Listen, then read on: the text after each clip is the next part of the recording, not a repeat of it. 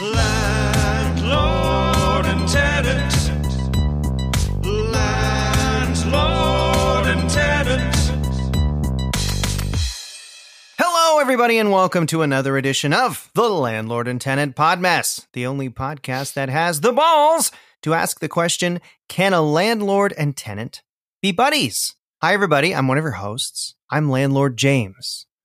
And I'm your other co-host. My name is Michael Balazzo. And it's so funny because MB, those initials, MB, this is a total coincidence. I didn't plan this, but I'm drinking, as I record this, a can of sparkling lime bubbly. Buble?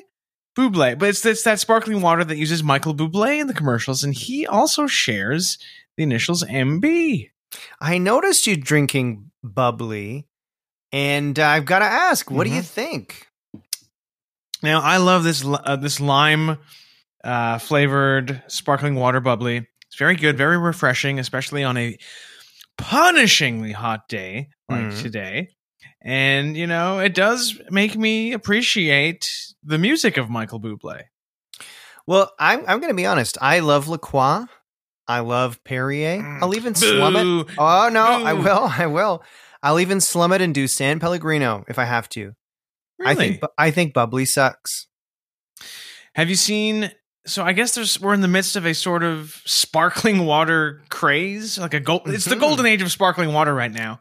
Absolutely. And you know, you got your Perrier, your San Pellegrino, the old standbys, and then you've also got new kids on the market. You've got bubbly. Have you seen the ads for this new one? I think it's also Canadian, called like Aha. No. Is it based on the Swedish band? Take on Me. Yeah. I wouldn't be surprised if they're getting into the sparkling water game in 2021. Right. It didn't occur to me. Yeah. Like that could be the band themselves saying, you know, look, we've had a good run with music and we love it. But what if we relocate to Ontario, Canada and start a sparkling water company? I'm just curious who's going to be the last sparkling water, you know, can standing when this, you know, nasty competition is over. The history books will probably refer to this time as the Sparkling Water Wars. Mm-hmm. And I don't know who's coming out. And I don't know if there will be violence. Like, you're talking Perrier? Those guys have money, man. They probably have their own armies. I mean, they're not going to stand for Aha and Bubbly taking their share. Yeah. If I was, you know, a Perrier or San Pellegrino executive, I would hire a contract killer to, you know, wipe out the board of directors over at Bubbly or at Aha, you know, get rid of the competition. Now, Mike, I always thought you were kind of a communist, so I'm surprised to see this cutthroat capitalist attitude out of you. Well, I'm just saying, if I put myself in the shoes of the Perrier CEO. You know, I don't believe in contract killers. Heaven forbid I go that way. I would hate to be, you know, rubbed out by a hitman. But I'm just saying, rubbed out sounds sexual. Yes. If you say like, some people say like, I rubbed one out, and they're referring to exactly. It sounded like you said, I would hate if a hitman came up to me and rubbed one out for me. Yeah. Which now I'm thinking of a hitman hiding, you know, behind a curtain with a rifle, and he's about to execute someone while he's also, you know, playing with himself. Isn't that absolutely disgusting? That would be horrible. I mean, the job he's doing already is disturbing. You don't need to add the second layer to it, sir. Yeah. You know, why not just be like John Cusack in Grosse Point Blank? A reasonable gentleman. Or Barry from the show Barry. I remember seeing Grosse Point Blank in the theater when it came out, and I really enjoyed the moment where John Cusack's character kills Dan Aykroyd. I believe he smashes a TV over his head. Yeah. I wonder if that's like a metaphor. You know, maybe. We're watching too much TV. I almost think like having Dan Aykroyd in that movie, it might have been a mistake because I feel like it would be so distracting to all the ladies watching it and being like, ooh, Dan Aykroyd. Oh, like, you know, because he's a hunk. And it continues to this day. You know, Aykroyd is in that new Ghostbusters movie that is he? That is it's, you know, the one that's almost been released for 4 years now. And you got to figure the other cast members are like, oh God, once again, the limelight is shining on Danny and Danny boy. Yeah. Now, Mike, you must be chomping at the bit for this new Ghostbusters. I know you're I know you're a Ghostbuster freakazoid. I mean, it's not uncommon to see you when you're wearing a Ghostbusters t-shirt, a Ghostbusters bucket hat. Yes, Ghostbusters earlier today. Pants. Yeah. Now, you know how we're in the middle of a heat wave here in Toronto, and I wasn't thinking, and I went out. I just wanted to have some fun, and I put on my sort of. There's no other way to describe it. It is a Ghostbusters proton pack that I made for myself, and I went out walking, and it's so hot, and the darn pack is so cumbersome that I was sweating so much, and I overheated, and I fainted briefly in the park, and then, I mean, just imagine this image: seeing a grown man passed out in the dirt, dressed up like a Ghostbuster.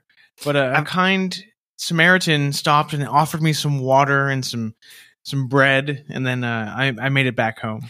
Now I've got to ask, why? Why did you dress up like a Ghostbuster? It's not Halloween. It's not Halloween, no.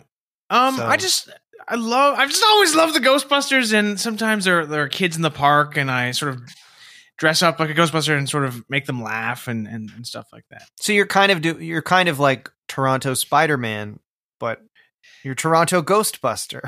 I'm Toronto Ghostbuster, except I'm not as much of a pest as Toronto Spider-Man is. You know what I mean? You're more respectful. You're sitting on a bench reading a book, but you got the proton pack on. Yes. And the little box thing that you press open and the ghosts go in there. The trap. Yeah. Trap. Yeah.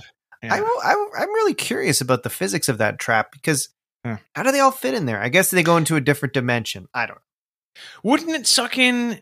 Yeah. How is it? I guess just it has a limited range, and if the ghost happens to be in that range, the ghost is suckled deep into the trap. I wouldn't say suckled. I would say sucked. I don't think you open the trap and then it goes and suckles the ghost. Right. Although we do know from Ghostbusters that a ghost gave Dan Aykroyd a blowjob. Yes, and it seemed like a good one. Yeah, yes, Danny, you can tell. His, reaction. You know, in the original script, it wasn't a BJ. The ghost was actually supposed, and this is true, the ghost was supposed to give Dan Aykroyd a rim job. I'm stunned. Really? Wow. Yeah, but the censors, they came down hard with the hammer and made them change it. Wow. Well, ahead of their time, because isn't everything about asses now? And I don't know, that seems to be a thing now. These guys were years ahead of the curve. Yeah. We're in the golden age of sparkling water and ass. And the original Ghostbusters script predicted it. They did. Wow. That's incredible. Yeah. Huh. Mm-hmm. That's something else. A ghost giving a rim job to Dan Aykroyd on a hot New York summer day.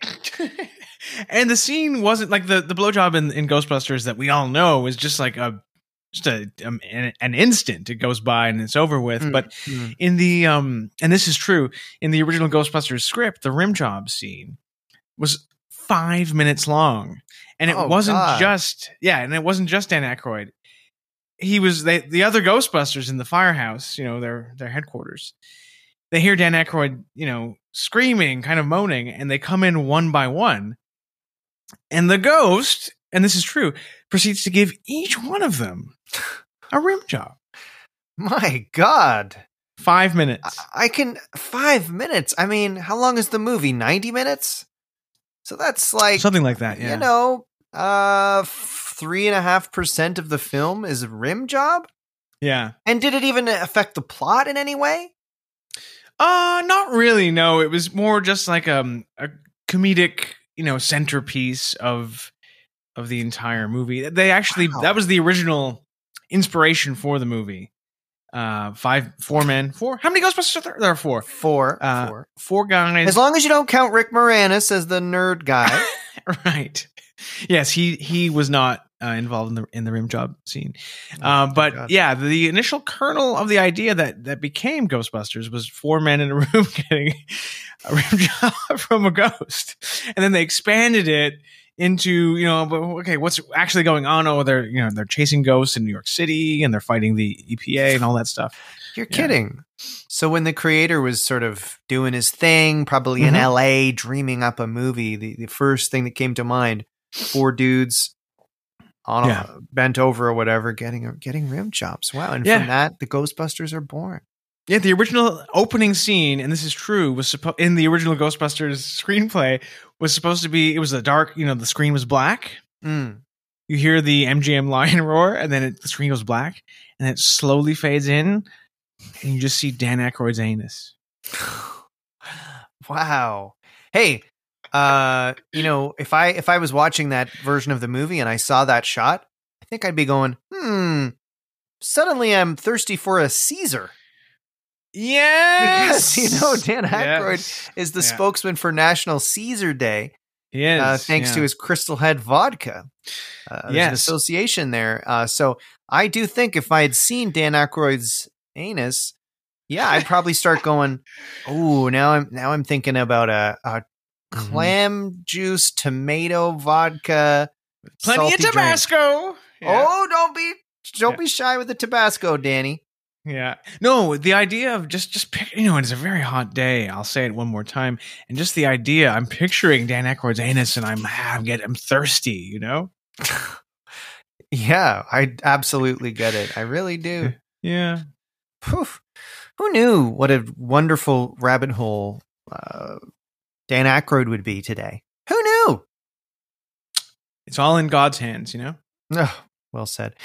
So Mike, we have a little segment I feel like we could do. Now, folks, it's Canada Day. Kind of a controversial one this year. Yes. For many reasons, but we thought we'd do a segment anyway. Just talking about being Canadian. And Mike, why don't you introduce what this segment is? So we decided, as you said, James, we would focus on some of the sillier elements of Canada to keep things light. And the name of this segment is called, it's inspired by the great Foxworthy, comedian Foxworthy. And it's called Signs When you're Canadian when. These are the signs. Yeah, you're Canadian when. Yeah. That's all you have to say. And what our intention was, what our intention is to sort of play on some of the Canadian stereotypes that are out there in a sort of humorous way and, keep things light, not get too serious. Mm-hmm. And we hope you will indulge us, kind listeners. And also to make fucking great jokes and great writing. Because, I worked really hard on mine. I hope you worked hard on yours, because this is... I did, yes. I didn't sleep a whole lot. But shall I go first? Sure, you go first. Here we go. Okay, here we go. You're Canadian when your idea of a well-balanced breakfast is Timbits. That's good. And if you're not... So most Canadians hopefully will know what I'm talking about when I say Timbits. But if you're not Canadian, Timbits are a very popular baked good available at Tim Hortons, which is basically our most popular national donut store chain. And they are little balls of dough that come in different flavors, very similar to donuts. And well, they're the hole. It's like you took a donut and you poke a hole. These are the holes. And you can buy them in, what? You can buy singles, but you can get them in like 6s, 12s, 24s. You'd be nuts to buy it in a single. Yeah. Get 24.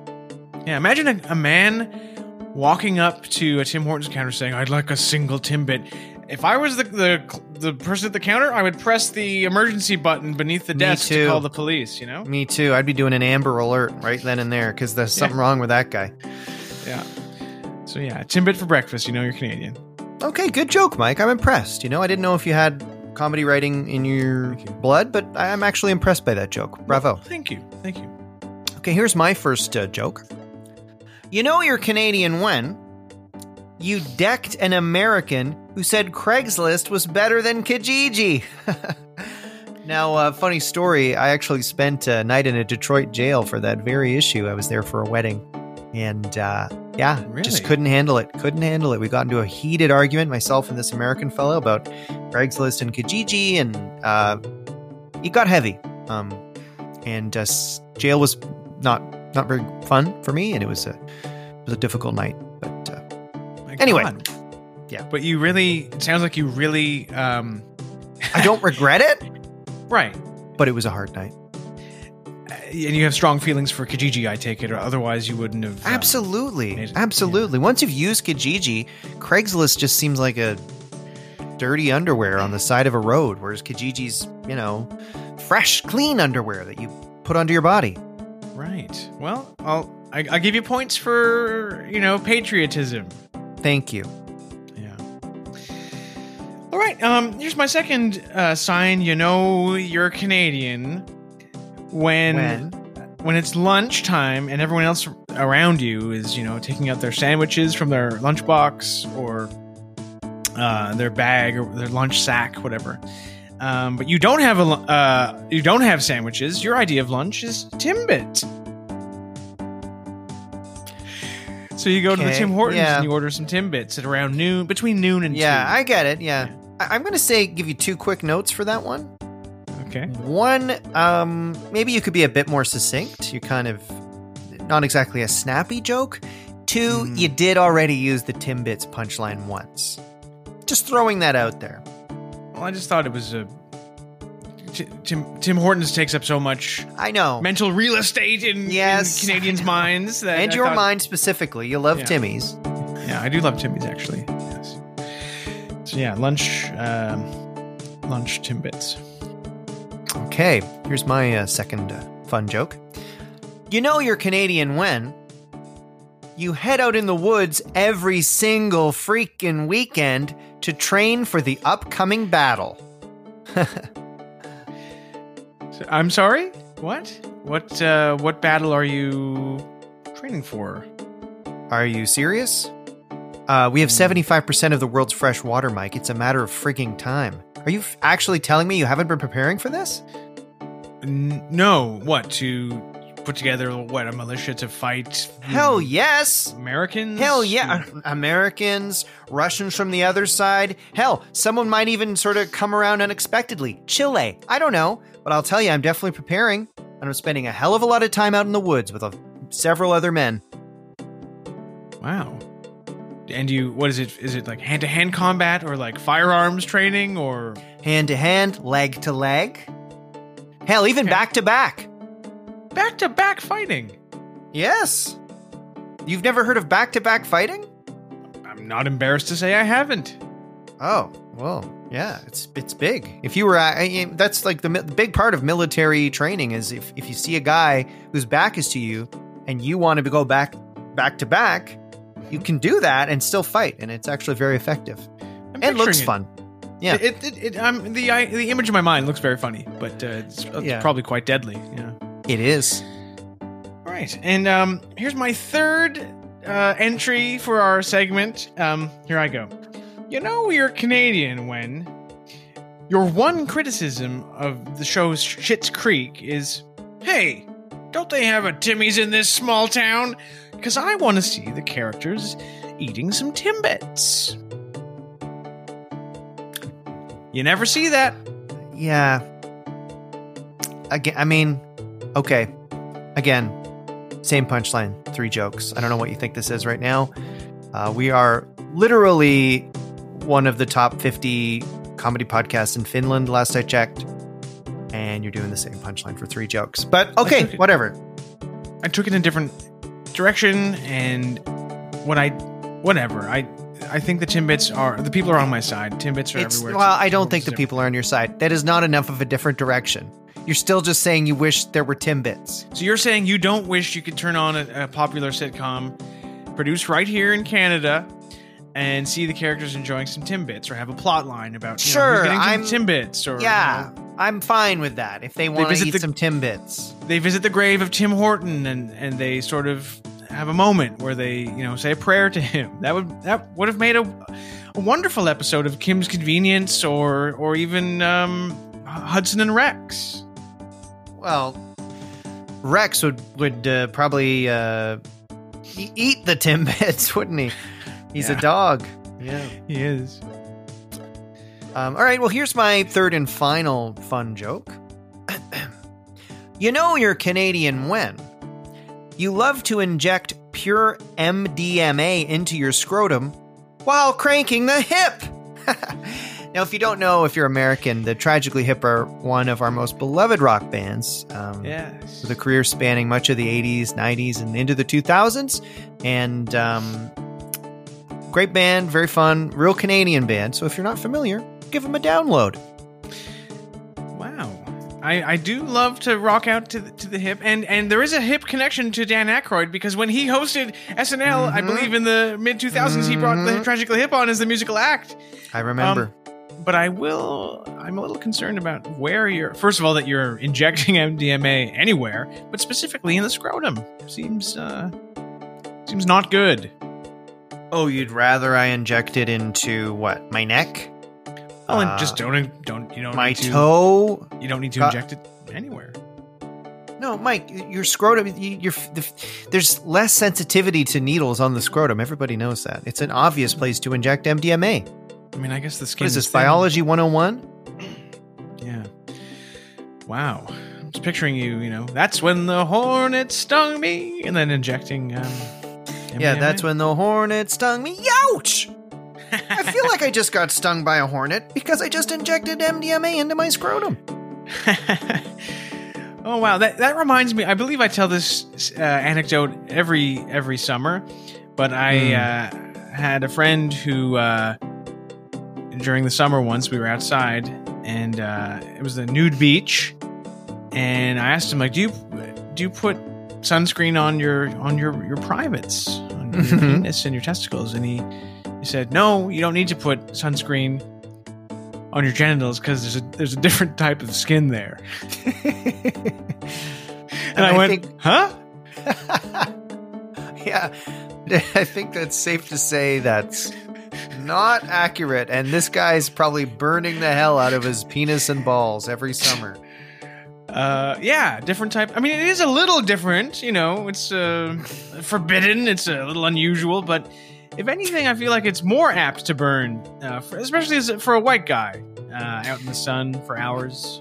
Yeah, I mean, I don't know what he thinks it is. It's not like your nails. It's not your fingernails, buddy. Yeah. You know what I mean? It's not your teeth. It's skin. It's just on your penis and balls. When God was making humans, he was like, all right, here's the human body. The skin is all the same, except for this one area. Yeah. I'm going to make it special UV resistant skin for this part for some reason. He's like, somehow, like, maybe, or even if you believe in evolution, which I'm definitely on the fence about, somehow we evolved to have sunburn resistant skin in the one place we always cover. Millions of years ago, our ancestors, they sought out, the healthiest looking mates, the ones that could bear, healthy children, the one that had UV ray resistant genital skin. Yep. And that's why we all have it now. Yes. It's one of the questionnaire things on Hinge. Is your penis UV resistant? Because people want to get with that and, keep that line going.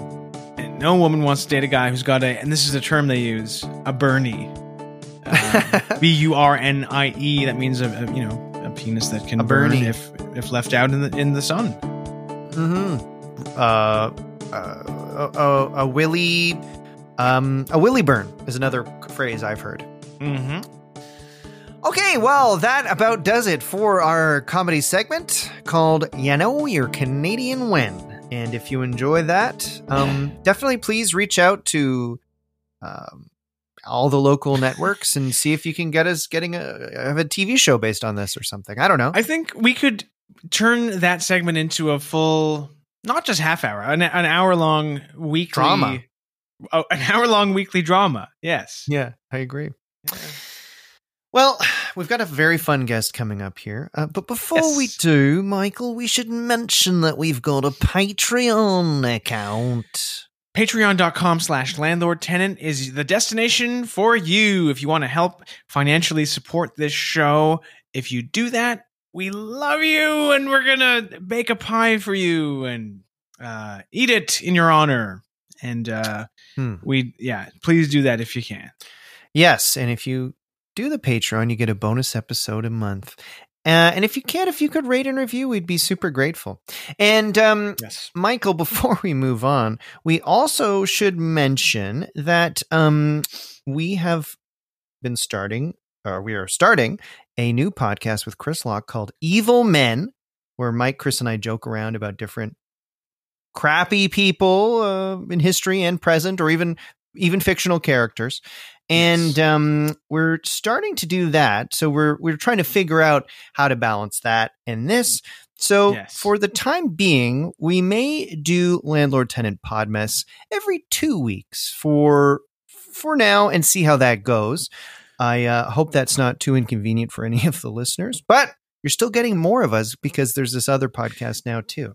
You're getting more of us. We hope no one's, offended or hurt by this announcement. We hope that this announcement doesn't drive anyone insane. And then, James and I are walking on a street one day, and then suddenly, someone, takes an axe and, smashes the axe into our heads and then runs away. And then we're just found in I don't know why you're going mess. there. Now I feel like you're giving them the idea. Like, I don't think anyone was thinking of that before you said that. And now I think you're giving them the idea. Well, forget the axe then. I hope no one poisons our dinner or, shoots us. Just shoots us. Again. I don't think anyone's thinking that, but now maybe they are. Okay. Anyway, we're just feeling it out. So we're just going to do that for now and see how it goes. But please, we hope you keep enjoying the Landlord Tenant Podmess because we love doing it. And we hope you give a try to Evil Men.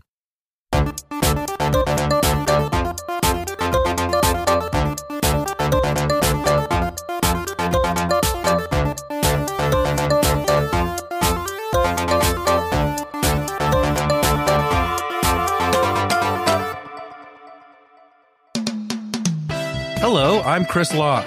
I'm James Hartnett. And I'm Michael Balazzo. And we're the hosts of comedy podcast Evil Men. It's a podcast where comedians, us, joke around about different bad guys, rude dudes, and sometimes murderers. Yeah, we might talk about a horrible person like Jeffrey Dahmer. A depraved maniac from ancient Rome like Caligula. Or even sometimes a mean cartoon character like Gargamel.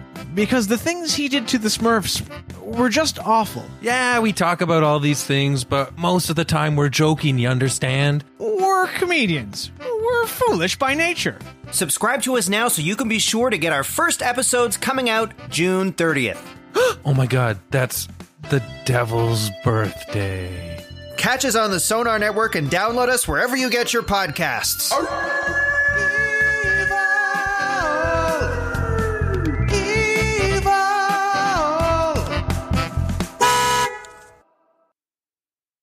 Welcome back, everybody. It's time for the interview segment where we meet guests and we get them to divulge their deepest and darkest secrets. Our guest this week is a stand-up comedian and a podcaster who's just launched a brand new show on the Sonar Network called Public Access Podcast. He's going to tell us about it. Look, everyone, it's Everardo Ramirez. Hey, Everardo. What's up? Okay, now I knew Everardo was a funny guy, but I was not expecting a what's up, Everardo. My hat is tipped to you, sir. I knew you'd love that, James. I knew you're a huge scary movie buff. I thought you'd get a kick out of that intro. I'm not really like that. I'm not really wild and crazy, but sometimes on a podcast, I just can't help myself. Well, I'm not just a fan of the scary movie What's Up, guys. I even go back to the original Budweiser commercials. Yeah. Oh, right. I think it'd be fun for Budweiser to do a sort of, where are they now update of that commercial where we see those characters from the original Budweiser ad and we see where they are now and we get to see what happened in their lives in the meantime. There'd be one of them that's super rich, like in a Malibu mansion. Yeah. Kind of like Don Henley. And then the other one is Not as didn't get any money from the Maybe the drama writes itself. Maybe the guy who wasn't successful was so torn up about it and so jealous and so depressed that maybe he took his own life. You know, I see this series about these guys as more of a Fleabag type show. One of the What's Up guys is working through some sex stuff, and you know, in season 1 he's sleeping with everybody and kind of feeling bad about it, and you know, maybe has some issues to work through. And then season 2, the What's Up guy, and you know, and when he's having sex, he's like, he yells, "What's up?" You know what I mean? What's up? But season 2, he meets a priest and stops having sex. Yeah, and he kind of every once in a while will look to the camera and be like, "I hate this guy." And he's British. Too. Yes, right. I forgot that Budweiser What's Up guys were all British. Well, you know, in Britain they had their own version of the What's Up ads, but instead of What's Up, they would yell, "In it." And that was the popular thing. Yeah, that's good. Oh man. Yeah. Anyway, enough about an old commercial that took I want to talk more. pop culture by storm. Let's get into this. Everardo, thank you for joining us. And you know, we this episode's been a long time in the works, but we're glad to have finally got you on the damn pod. We want to talk to you about your brand new show called Public Access Podcast. This thing is outrageous. It's on the Sonar Network, just like us. Can you tell us what is it about, and what are you hoping to achieve with this brand new show? All right, it's a limited series, so it's only 10 episodes. Right off, so you know it's not like a whole commitment. You don't have to worry about this kind of building up in your phone. It's just going to be 10 weeks, and then it's done. As guys listening to this are going to like that, because most guys, as we know, right, James, are afraid of the C word, commitment. Yes. Yeah, so it's kind of guy friendly in that way. But basically every episode is like a different show from a fake public access network. I love it. Does that make sense? Makes me think of UHF, makes me think of Videodrome. Yeah. Wayne's World. Wayne's World, of course. Yeah. That's fun. I listened to the I think it's the most recent episode where you have a former guest from this show, Mikey Kohlberg, on, and you're doing prank calls. And that's something that sort of I was glad to hear some prank calls, because there was a time in popular culture, you know, I guess before cell phones, where prank calls were everywhere. They were the new rock and roll. People called them. You know, we had the Jerky Boys. We had all sorts of people. The Jerky Boys. Those guys were the Beatles of my youth. Mixed with the Spice Girls, mixed with Justin friggin' Bieber. I used to love the Jerky Boys. I used to love like prank calls with like soundboards, like from E-Bomb's World or whatever, like Arnold Schwarzenegger soundboard. Yeah, all that stuff. Yeah, I remember being in grade school and a kid in the playground or whatever. It was like grade 8, and a kid was listening to like a little radio, and he was listening to Jesse and Jean, the sort of raunchy morning show of the early 90s. And Jesse, that scamp, had called like some doctor's office to make an appointment, and he tried to make it under the name Hugh G. Rection. That's good. And I remember this to this day, and I remember thinking, Jesse and Jean, you guys, what the hell? Jesse, I love that. Just 2 radio hosts do it, and did they get the appointment, or did they wait? That's what I'm wondering too. Yeah, I am a bit annoyed. It is kind of frustrating thinking about that office, that they probably had that inefficiency of just an appointment not made. But I was saying to Mike earlier this week, actually, that I actually wish I could have been a 90s morning show DJ. It feels like that was a great life, and like you probably made loads of money at the time because there was no internet, so everyone the radio was more relevant. And like Dean Blundell, someone like Humble that. And Fred. I'd even be Roger, Rick, or Marilyn. I feel like I could be okay with that life, you know? It'd be a great life. Well, you have to like wake up at like 5 a.m., I guess, and start Probably earlier. like, Imagine, probably earlier. The morning of that Jesse and Jean Hugh G-Rection joke. They probably had to wake up before dawn and like eat breakfast in the dark and then drive in to like through like abandoned streets so that they could be at work to make this amazing joke. I remember hearing an interview with this guy who was like a shock morning jock or whatever.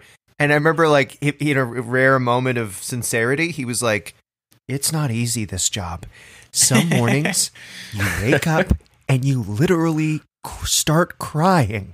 Like this like sort of shock guy, because it's like he has to get up at 3 every day. So perhaps that day Jesse woke up, wept, and then drove to Brampton and then did the thing. Yeah, because those guys... You know what? I'm going to do it. I'm going to call this doctor and be annoying to his secretary for 3 minutes. Yeah. Because those guys, they project like a party animal vibe, but you know that they're they have to go to sleep by like 5 p.m. or else they'll die. Yeah. Oh my God. Yeah. Yeah. The radio DJ. Do those, I guess we have Roz and Mocha. Roz and Mocha, yeah. They're still not really kicking. rude though, I guess. Or are they? I was driving one morning and I did flip on Roz and Mocha, and Roz was a little rude. He made a joke about how he likes to wear just a t-shirt and no pants or underwear, and he called it Porky Pigging it. Okay, that's a little bit rude. Roz? Yeah. Okay. I'd call it Winnie the Poohing it, personally. Personally, that's more the image that I see, but hey. I guess I don't have the filthy mind of Roz. Can morning zoo DJs or morning show guys, shock jocks, they sort of have to be a bit of like on a leash these days, because I imagine if they step out of line, say something too controversial, the Twitter mob is coming for you. You're right, Mike. Well said. Are you in Toronto right now? I am. Excellent. Yeah. Well, did you know that yesterday was a very special occasion for the city, where Torontonians all got together and celebrated a beautiful piece of architecture, celebrating its 45th birthday. Yes, I'm talking about the CN Tower. Mm-hmm. I saw some. I saw the Toronto sign was a different color. I knew something special must have been happening. Yes. What was it, gray? Yeah, they turned it a nice gray in honor of the CN Tower. Yep, she's 45. She's 45, and I'm thinking, she's 45 like how Diane Lane was 45. Sure, she's 45, but she's beautiful. Yeah. She's 45. She's looking great. She wears it well, still beautiful, still fun and flirty, and still good in bed. Yes. Doing an analogy. Still firm. And, still projects that, image of Toronto around the world of, exciting, interesting place to visit. Mm-hmm. I read in a book that in the 70s, like, Toronto was really small and nothing, I think, in the 70s. It was like a real whatever town. And they were trying to figure out a way to differentiate it and stand out. Obviously, I guess, if you build a big tower like that. And before they decided on the CN Tower, one of the things that they were going to maybe build was a big pyramid. Isn't that weird? Imagine. That would have been cool. Yeah. And instead why don't they people went build with pyramids anymore? And I think Buckminster Fuller, that avant-garde architect, he was I think it was his pyramid. But anyway, they went with a big tower instead. Wow. Imagine that. Damn. The opening ceremony of the Toronto Pyramid, a bunch of like the waspiest humans who ever existed cutting a ribbon in front of a pyramid. An Egyptian pyramid. Yeah, Alan so Thicke right. singing a song. Our pyramid's better than the ones they got out in Egypt. The least I'd love to see what kind of pyramid. I wonder can you see like the designs, like the drafts of this. Like you can, yeah. Was it classic pyramid, or were they gonna do kind of like the Sphinx kind of look? Yeah, I don't think they were also going to do a Sphinx. That would be really cool if they did do that. Like they just go full ancient Egypt for some reason around the waterfront. We want to make Toronto known around the world as North America's #1 Egyptian city. Yeah, if you look it up, you can see it. I believe it was Buckminster Fuller, who I think was famous for building geodesic domes. And so it's kind of like it was probably going to be like a concrete, modern, brutalist, like pyramid is my guess. Like a weird one. Like a big gray pyramid. Exactly. You know, I used to know somebody, I'm just remembering, who worked at the CN Tower. Okay. And don't quote me on this, listeners, but I think she told me that people who worked in the CN Tower would do it in weird places in there. Because they're all like 20. I believe that. Michael, I feel like that makes sense to me. I would totally believe that. Probably Everardo on that damn glass floor. Yeah, Everardo, Michael, would you guys ever be so kinky as to make Whoopi in the CN Tower, guys? Huh. That would be... Now, here's my question. At that altitude, can a fella even get a darn boner? That's a good question. Or would you kind of faint because all the blood kind of can't go to your head? It's kind of interesting. It's kind of risky. I mean, I guess honestly, I would do it. That's cool. But it wouldn't be my idea. It would just, I think it's more just I just go along with people. You have in this fantasy, you have an adventurous girlfriend who pulls you into some broom closet on the 500th floor, and you make love in the broom closet. Yeah, I mean, I wouldn't want to be rude. I wouldn't want to make them feel weird about it. So I'd probably go along with it, but it wouldn't be my choice. You'd be nervous. I'd be nervous secretly the whole time. I'd be nervous that the building was going to fall down while we're doing it. But. Yeah, imagine, Mike, you're down looking up at the CN Tower and it's rocking. And they're like, the manager of the CN Tower is like, something's going on up there. There's a sticker on it that says, if this CN Tower's a rockin', don't bother a knockin'. That should be in a music video, honestly. I'd see it with CGI.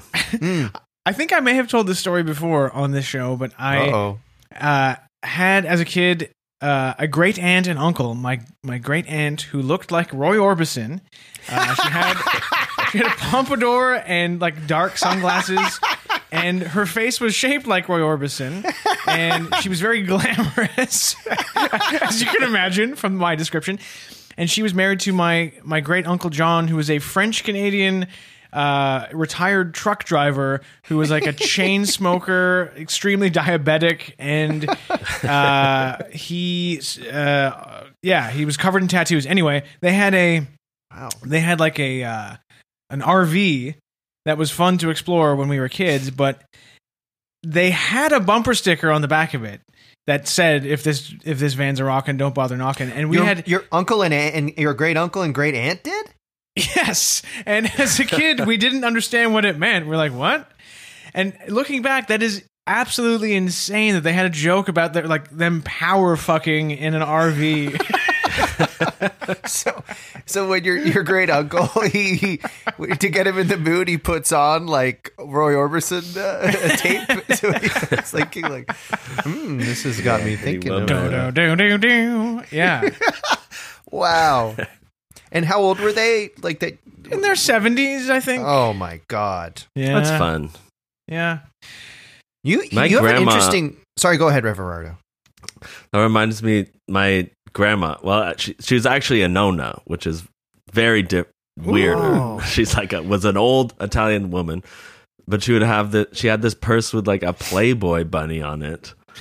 She bought on the beach. Like it was just like some shitty purse that she bought on the beach or like in Chinatown or something. But she thought it was so funny that it had this Playboy bunny on it. Did she know And, what the symbol was from? Like, I think she did. That's We're like, really "What?" funny. You're like 70 and like in a wheelchair. Why? She's like, I'm Playboy. Nonna, what are you doing? That's funny. I didn't know you had a Nonna, Everardo. Well, your last name is Ramirez. Mhm. I didn't think you were Yeah. Italian. Yeah, half Mexican, half Italian. Whoa. Italian's on my mom's side, so that's why can I say my name is Mexican, but I'm a little bit angry that you've been hiding this Nonna news from us. We've been talking for almost half an hour now before you spilled the beans. we usually, our guests usually let us know before we record. Just so you know, I did have a Nonna. well, I'm sorry I wasn't more upfront about it, but anything you want to know, what did you call the grandma on the Mexican side? Or grandma? Abuelita. Oh, wow. That's nice. Awesome. Mm-hmm. Abuelita. And grandpa? Abuelito. Oh, man. What about Nonna's husband? That was no. Are you kidding me? No? No, Wow. yeah, that's what it was. Oh, that's neat. Mm-hmm. Basically, the only difference between a grandma and a nonna is that nonnas aren't nice. They're not like they're like mean. They're not happy. They're not nice, and they do hold a grudge until they die. Everardo, have you seen the Maradona documentary? I haven't. No. You must watch it because, he's this Argentinian soccer player, larger than life, giant superstar, parties like crazy, and he gets basically the documentary starts with he gets traded to the Napoli team, the Naples team, and and I didn't know this. I'm learning all this information about Italy. You probably know it, but. It just, it describes Naples as like, it's the poorest area of Italy and they're the poorest team, but they got the best player in the world. And it follows Naples going to play other teams in Italy. And like they go to somewhere in the north, maybe like Piedmont, Sardinia or something. And the chants that the fans of the northern Italy teams yell at the Naples team are so horrible. They're like really genuinely awful. Like they're saying, you have leprosy, stuff like that. Really mean. It's wild. It's such a good documentary. Yeah. I need to watch that. Where's that on? It's on Crave in Canada and probably HBO in the United States. Nice. Yeah, like I don't know much about soccer, but I do know that the Naples teams would have equally offensive chants at the other team. Like there was a team from where's Romeo and Juliet from? Verona? Or I don't know. Wherever like Romeo and Juliet's supposed to be from, that team would play Naples and they would be like, go like Juliet's a whore, like Romeo, like suck Romeo's dick, and it's like so vulgar, like old people, children yelling this, and it's very weird. Is there like a city in Italy where like their chant is like, Pinocchio was gay? I'm sure there's one. I would be surprised if that wasn't a chant, to be honest. Wow. I wish that, hockey fans, to bring it back to Canada, I wish they had colorful chants. Like, it'd be fun if, Edmonton Oilers fans chanted at Flames fans like, yeah, you have leprosy or something like that. That'd be neat. Yeah. Yeah, why don't they? You guys have scurvy. Well, what we need is a leprosy outbreak in one of our Canadian cities to help engender this fun rivalry. Like, we need to get leprosy going, folks. Trudeau, where are you on this? You damn drama teacher wasting your time running around without a shirt on. How about you get leprosy going in one of our NHL cities? When I was a kid, I was so afraid of leprosy. It seemed like it was something that people could actually catch or get. I can relate because, like, I don't know about you, but like I went to a Catholic school and there would occasionally be like some parable read in religion class about like someone with leprosy. That's where that must be it. I did have to go to these Catholic classes. Yeah. And you learn a lot about lepers. It prepares you for life when you're a young kid in the 20th or 21st century learning about ancient people with leprosy. Yeah. Yeah, there was a little bit of the leprosy content did feel extra when you went to Catholic school. That is an interesting point. Yeah. They should update the Bible with some new damn diseases. You know what I mean? Yeah. Hey, how about STDs? Yeah. Yeah. Jesus healed a man who spits had on someone's genital warts. So cures them. Or carpal tunnel from looking at your phone or gaming. Yes. Maybe instead of Lazarus being brought back from the dead, maybe Jesus, heals his wrists because he's been, looking at red tube a bit too long. Comes back from the dead by unplugging his Wi-Fi modem router. Mm-hmm. Yeah, really. What up? Yeah. Yeah. Wow. Good one. Yeah. That's funny. We should send that in to, I don't know, maybe if there's like SNL, they want to do like kind of a joke about the Bible. That'd be kind of cool. So, Everardo, I'm going to shift gears back here to something we were talking about earlier. Maybe that's a bad decision, but we're doing this on the fly. Conversation is hard to plan. Yeah. Have you been to either of your ancestral homelands? And of course, I'm talking about Mexico and Italy. Yeah, I've been to both.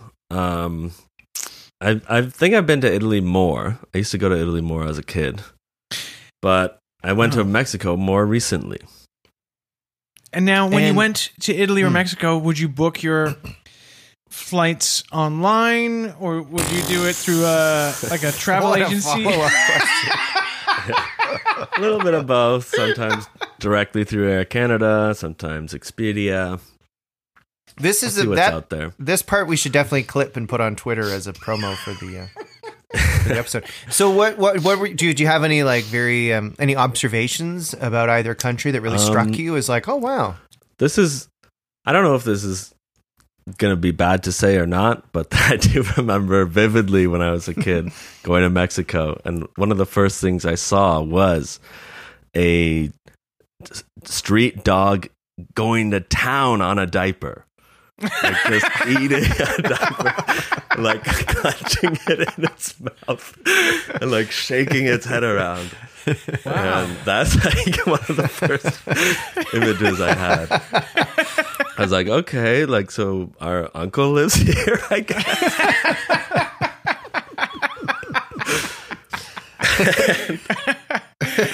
And then meeting this guy who was like, he was old 30 years ago, and then he's still around. I saw him like a few years ago. He's still around.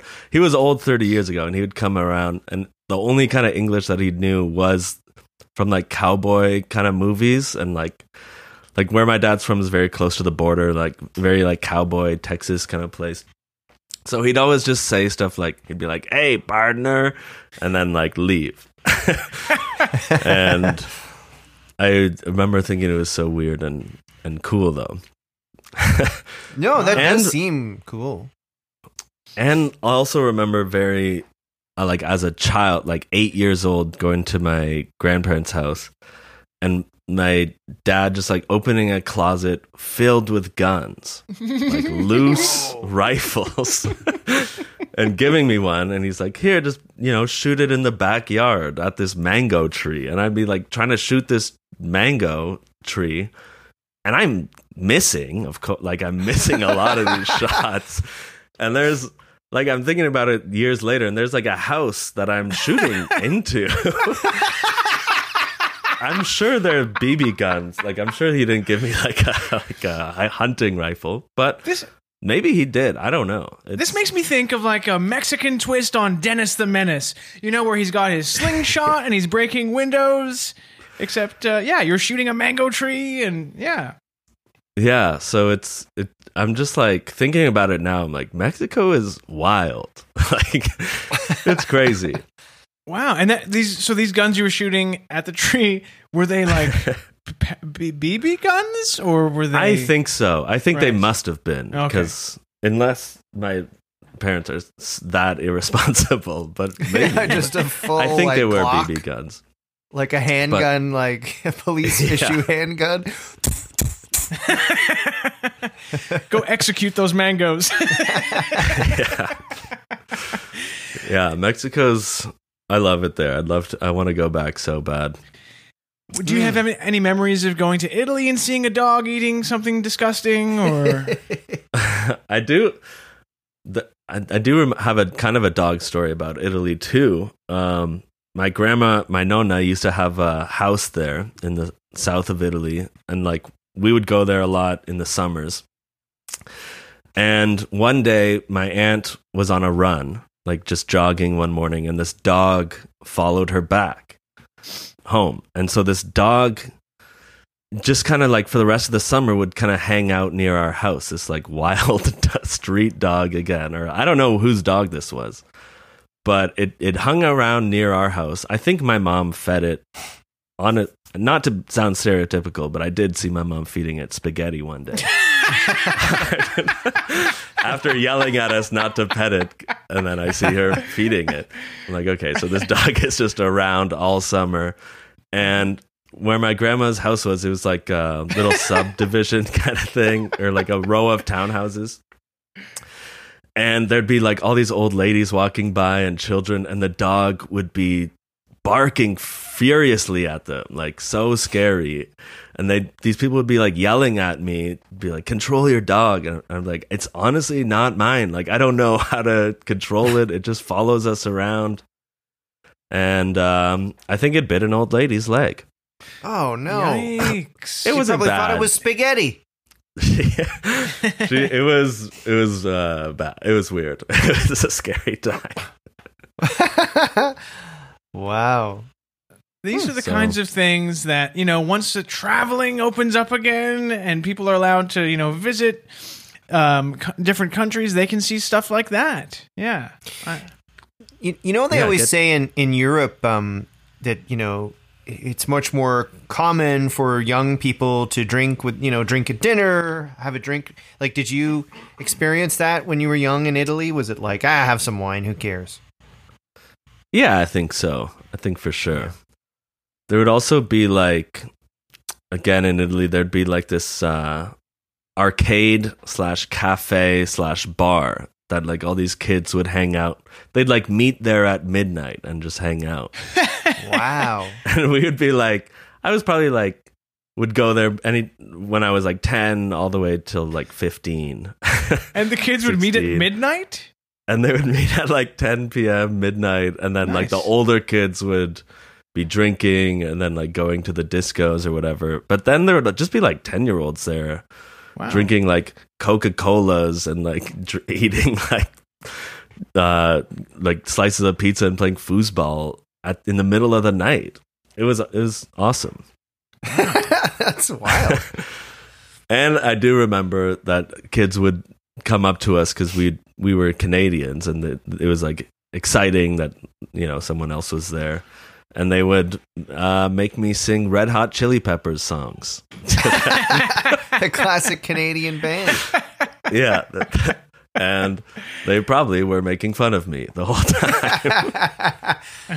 Let's get the Canadian kid to sing Breaking the Girl again.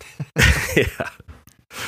Wow. Oh, well, man. Your description of, children partying and enjoying themselves in the dead of night, that sounds like something out of the mind of, Michael Jackson.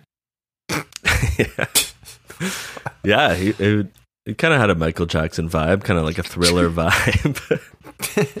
Did either of you ever play the, not to go on a tangent, the Michael Jackson's Moonwalker video game? Did you ever have that or play that game?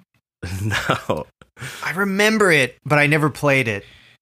I would love to play it now. I think you were Michael Jackson rescuing children from bad guys. Really? And you're using dance moves to kill the bad guys, kind of. Is Joe Pesci the final boss? You have to murder Joe Pesci as Michael Jackson. I'm gonna download. I'm gonna get an emulator and find that. It was for the Sega Genesis. Yes. And the computer and the arcade. Okay. There was Does it have weird the video plot? games around that time. Reviews were mixed, according to Wikipedia. Does it say what the plot or the game premise was there? Am I correct? I'm going to try to find it while you guys are talking. Do you think that Michael Jackson was heavily involved in the coding and the programming of the video game? Character designs. Michael, you're right. Yes. Here's what it says on Wikipedia. The story, which is taken from the Moonwalker film, follows Michael using various music and dance-related abilities on a quest to save kidnapped children from the hands of evil Mr. Big. Wow. Does it say what he Big. does with the children after he saves them? Does it have No, I think you have to win the game, and there's like a... Yeah. It's in the end. They all get to have a slumber party at the end when they win. And there's a secret extra level where they make a documentary trying to expose what Michael Jackson did at the slumber party. Yeah, if you go down, there's like a pipe like in Mario Brothers, and if you go down it, Martin Bashir is down there and he grills you on why you're spending so much time with children.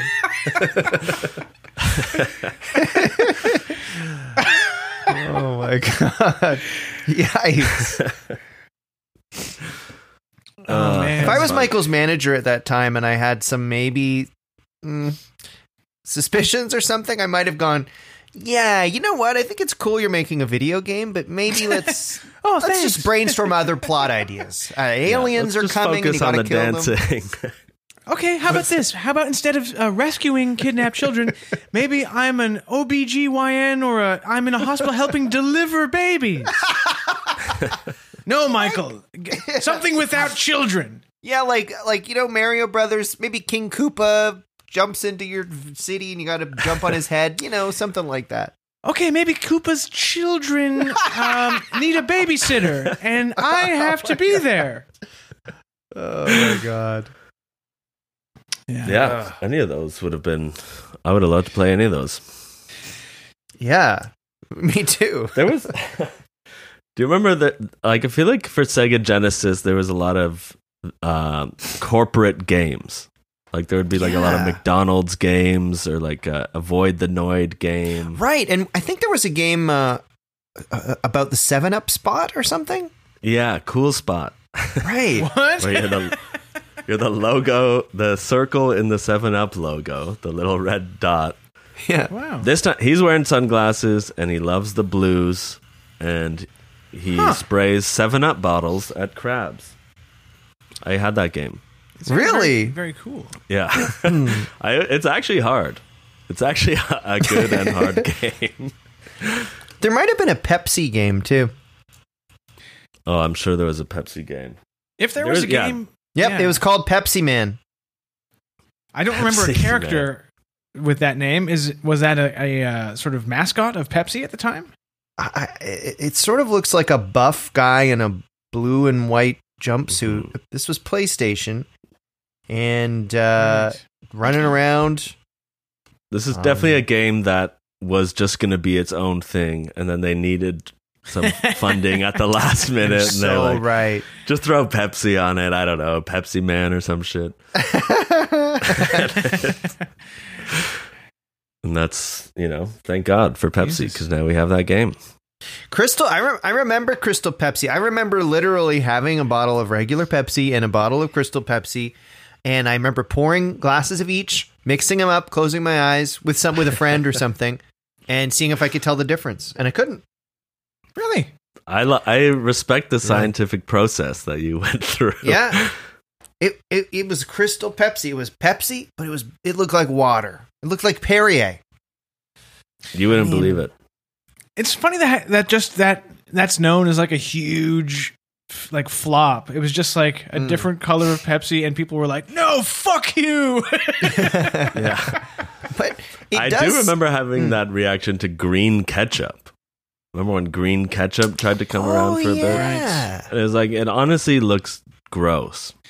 Why did they try and market green ketchup? Was it like trying to ride a wave of popularity? Like, was slime in the news or something? Or was there like slime in the news again today? Didn't they do purple ketchup too? I think so.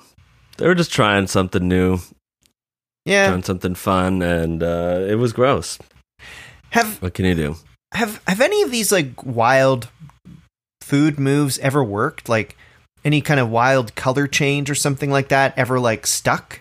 'Cause I can't really think of anything that's like, well, when they made, you know, I don't know, mayonnaise red, we stayed with that.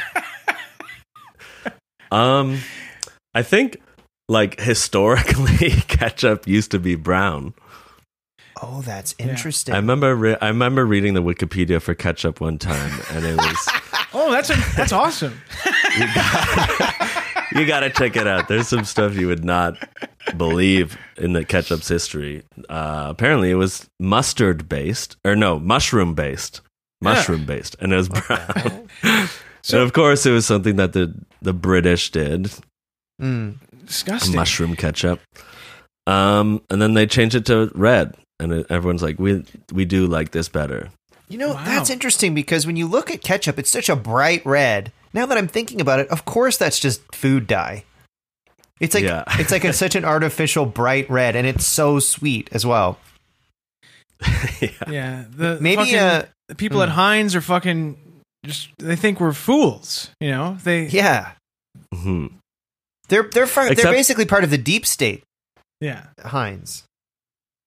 Have you ever gone to one of these restaurants and they're like, we make our own ketchup in-house? Yeah. And you're like, what's the point? Like, honest, like no one needs, like, that's good. That's good, I guess. Yeah. But like it's a little looser and runnier. We have our own water. We dug a well on our own land, actually. Yeah. And just unnecessary. You know what restaurant was like weirdly, like made kind of organic stuff their whole identity was that Garfield Eats restaurant. Which that was like farm to table was like a huge part of Garfield Eats' whole thing. Unexpected. Now, if you don't know what that is, because this was a big event here in Toronto, there appeared on Bloor Street a restaurant called Garfield Eats, and it was a Garfield-themed restaurant, and it was very confusing, and it also seemed like you could only order online. Like if you walked in and tried to get food, you couldn't get food for some reason. It was very odd. It had a restaurant, like a brick and mortar restaurant that you could go into, and a person behind the cashier that you theoretically could have just given your order to this person, but they made you go on like an iPad through their app to order it. Yes, they had a dedicated app for this restaurant. Yeah. Like their own app that was like, when you order food, then you can watch Garfield clips or like look at some Garfield cartoons also on that, which is a very confusing thing that it didn't make any sense. So, Everardo, did you order food from Garfield Eats? I never got a chance to actually order the food there. I'm just looking. You haven't entirely missed the boat because there are 4 other locations that are still open. The Toronto location closed, but there is the original one, which is in Dubai. Then there is one in London, Ontario, one in London, England, and one in Dublin. So if you ever, that is the weirdest. That's the weirdest 4 cities to group together ever. Like, okay, we're going to start this business. Ontario. I'm thinking we hit London, England. Everyone's like, yep, I agree. I'm thinking London, Ontario. Yep. Huh? Dubai and Dublin, was it? When you think of Ireland, what do you think of? Hungry Garfield fans. Yeah, you're right. Man. After a night in the pub, these guys they want to read Garfield.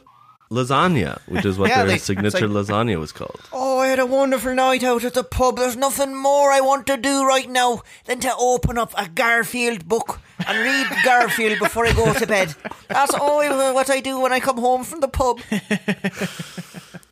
Garfield Eats known for their sage pizza. That's pizza where the only topping is dried sage. Yum. Reminds me of something that would come from the mind of Jim Davis. Yeah. So obviously I follow the creator of Garfield Eats on Instagram, and I recommend everyone follow him, Nathan Masry. Really interesting guy. But he's obsessed with farm to table, which is like I guess it's good, organic food or whatever. I don't really know. But it's like no one needs this from a Garfield place, and no one expects this kind of organic angle from a Garfield themed. Yeah. You know what might have been a better restaurant. move would have just been to call your weird Dubai, London, Dublin restaurant farm to table food. That would have worked. Yeah, people probably would have given it a shot. Yeah. But this guy, he has branched out. He started a new company, Scooby-Doo Eats. And I'm not even joking at all. He's serious? Seriously, I'm 100% serious. He's got into some falling out with Garfield. Right. Got in with the Scooby-Doo people, and their whole thing is organic frozen dinners that you can buy at the grocery store. Right. Scooby-Doo. Imagine the farmers who are toiling, planting the seeds and harvesting and toiling in the fields, and yes, this is going to be turned into organic Garfield and Scooby-Doo meals. This is wonderful. Does the Scooby-Doo Eats have can you see the products that they're selling? Yeah, you can go to Scooby-Doo Eats on Instagram.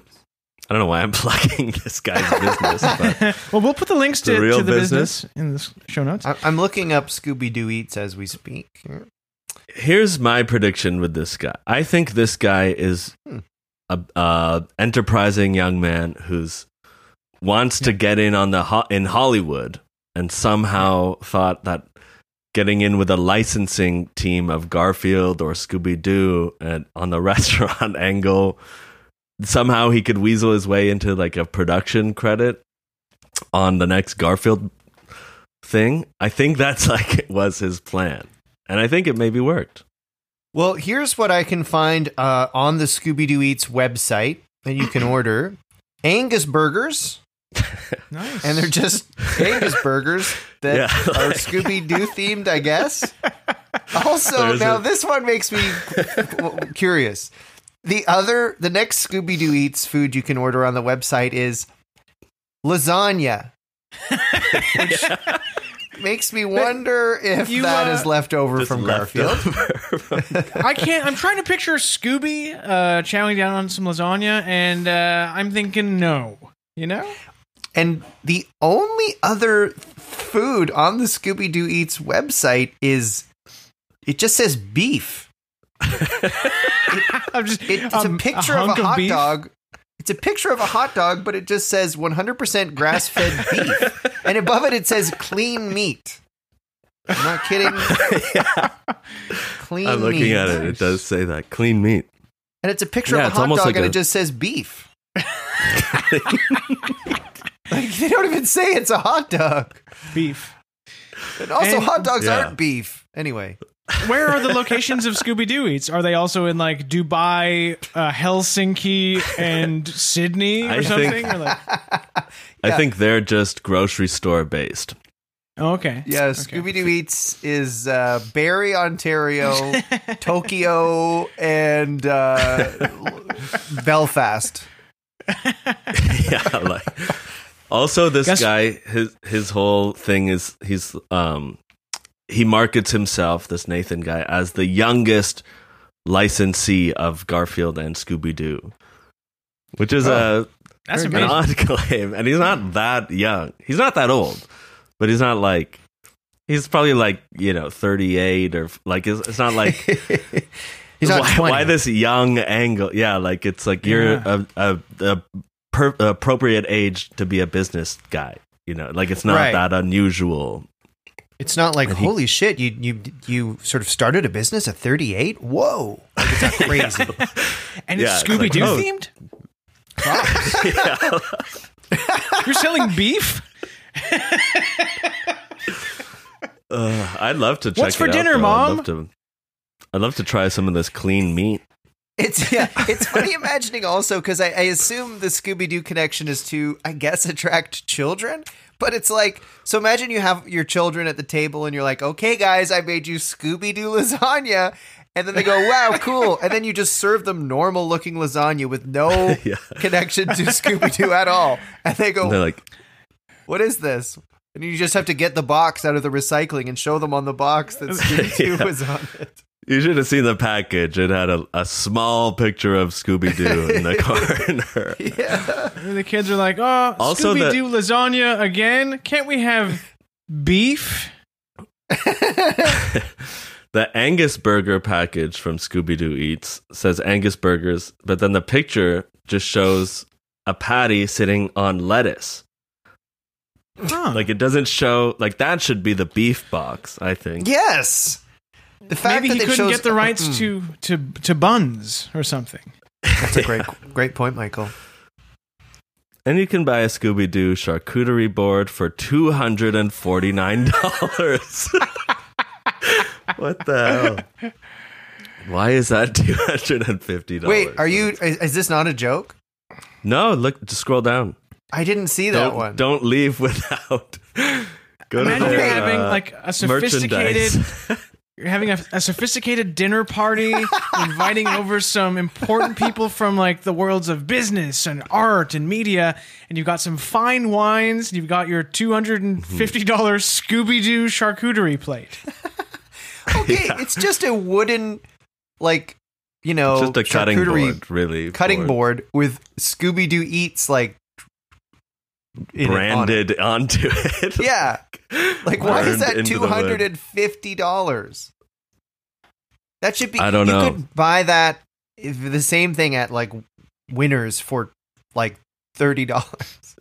Yeah. Maybe it's made from apparently like, this wood is salvaged and hand selected for quality and uniqueness. Okay.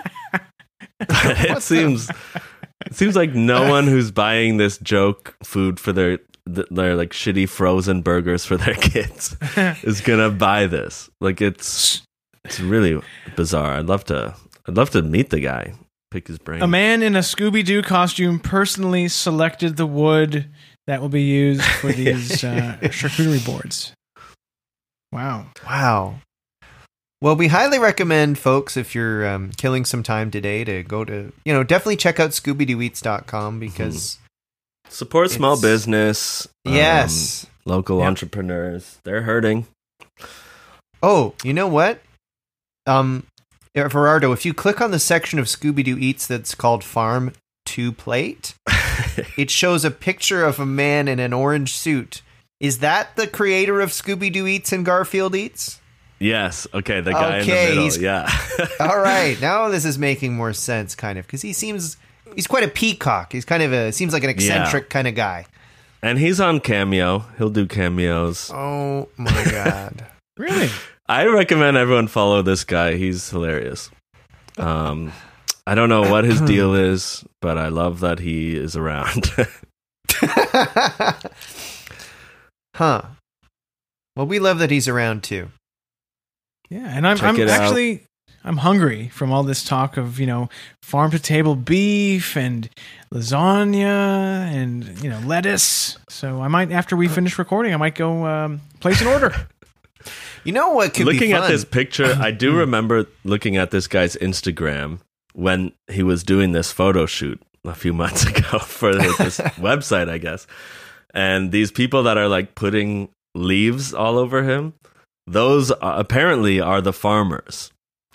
Because he was doing like an Instagram video. He's like, "This is my farmer, like Farmer Joe," or like whatever his name was.